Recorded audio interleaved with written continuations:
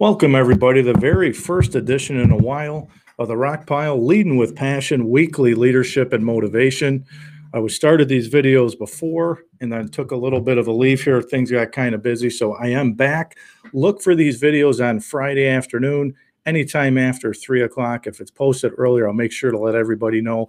If you're watching me strictly on YouTube this afternoon, make sure in the bottom right-hand corner, hit that subscribe button to the Rock Pile and be notified anytime I go live. For my normal followers that follow me on the Rock Pile on Wednesday nights, welcome back. I appreciate it. Make sure to give the video a share. Tonight's topic I'm talking about today in the workforce, and it could be in any business, could be in sports, motivation. How many times is that you hear that often? Motivating employees, motivating your athletes. What motivates you? Just some things I want to talk about briefly today. Motivation goes with all these different categories and buckets. The first one, attitude. The employees, all the time when I walk around the building here and in prior jobs, most of my employees that have that positive attitude, what motivates you? What drives those employees to have such a positive attitude? The employees that don't have the positive attitude are usually those employees that you see kind of just walking around, going through the motions. I want positivity in the workplace.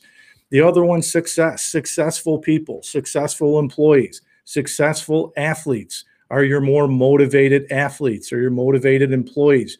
They work hard. They put in the extra hours. They put in the time. They put in the dedication. Those are the employees that I think everybody listening here would want, the successful employees. And then performance. Your top performers, your A performers are the employees that you don't have to motivate. They're already self-motivated. You want them to motivate others all the time. And then support, teamwork. Sports, you need a team to be successful. There's not any I in team, as the old saying says, and it's no different in the workforce. We need positive people, we need successful people, and we need performance. We need our top performers to help lead and drive the business. And how many times do you hear about all the great ideas and the bright ideas? If you're motivated, I want the employees that can share those ideas, that can share those best practices with other people. And then lastly, how about goal-driven individuals? Goal-driven employees that can set the short-term goals, the long-term goals that they can achieve, the challenges, the obstacles that are in the way. So when I think of motivation, I think of a positive attitude, successful people, top performers, teamwork, sharing ideas and best practices, and setting your short-term and long-term goals. Those are all things that I think about here when I talk about motivation. Thanks for tuning in, everybody. Enjoy the weekend.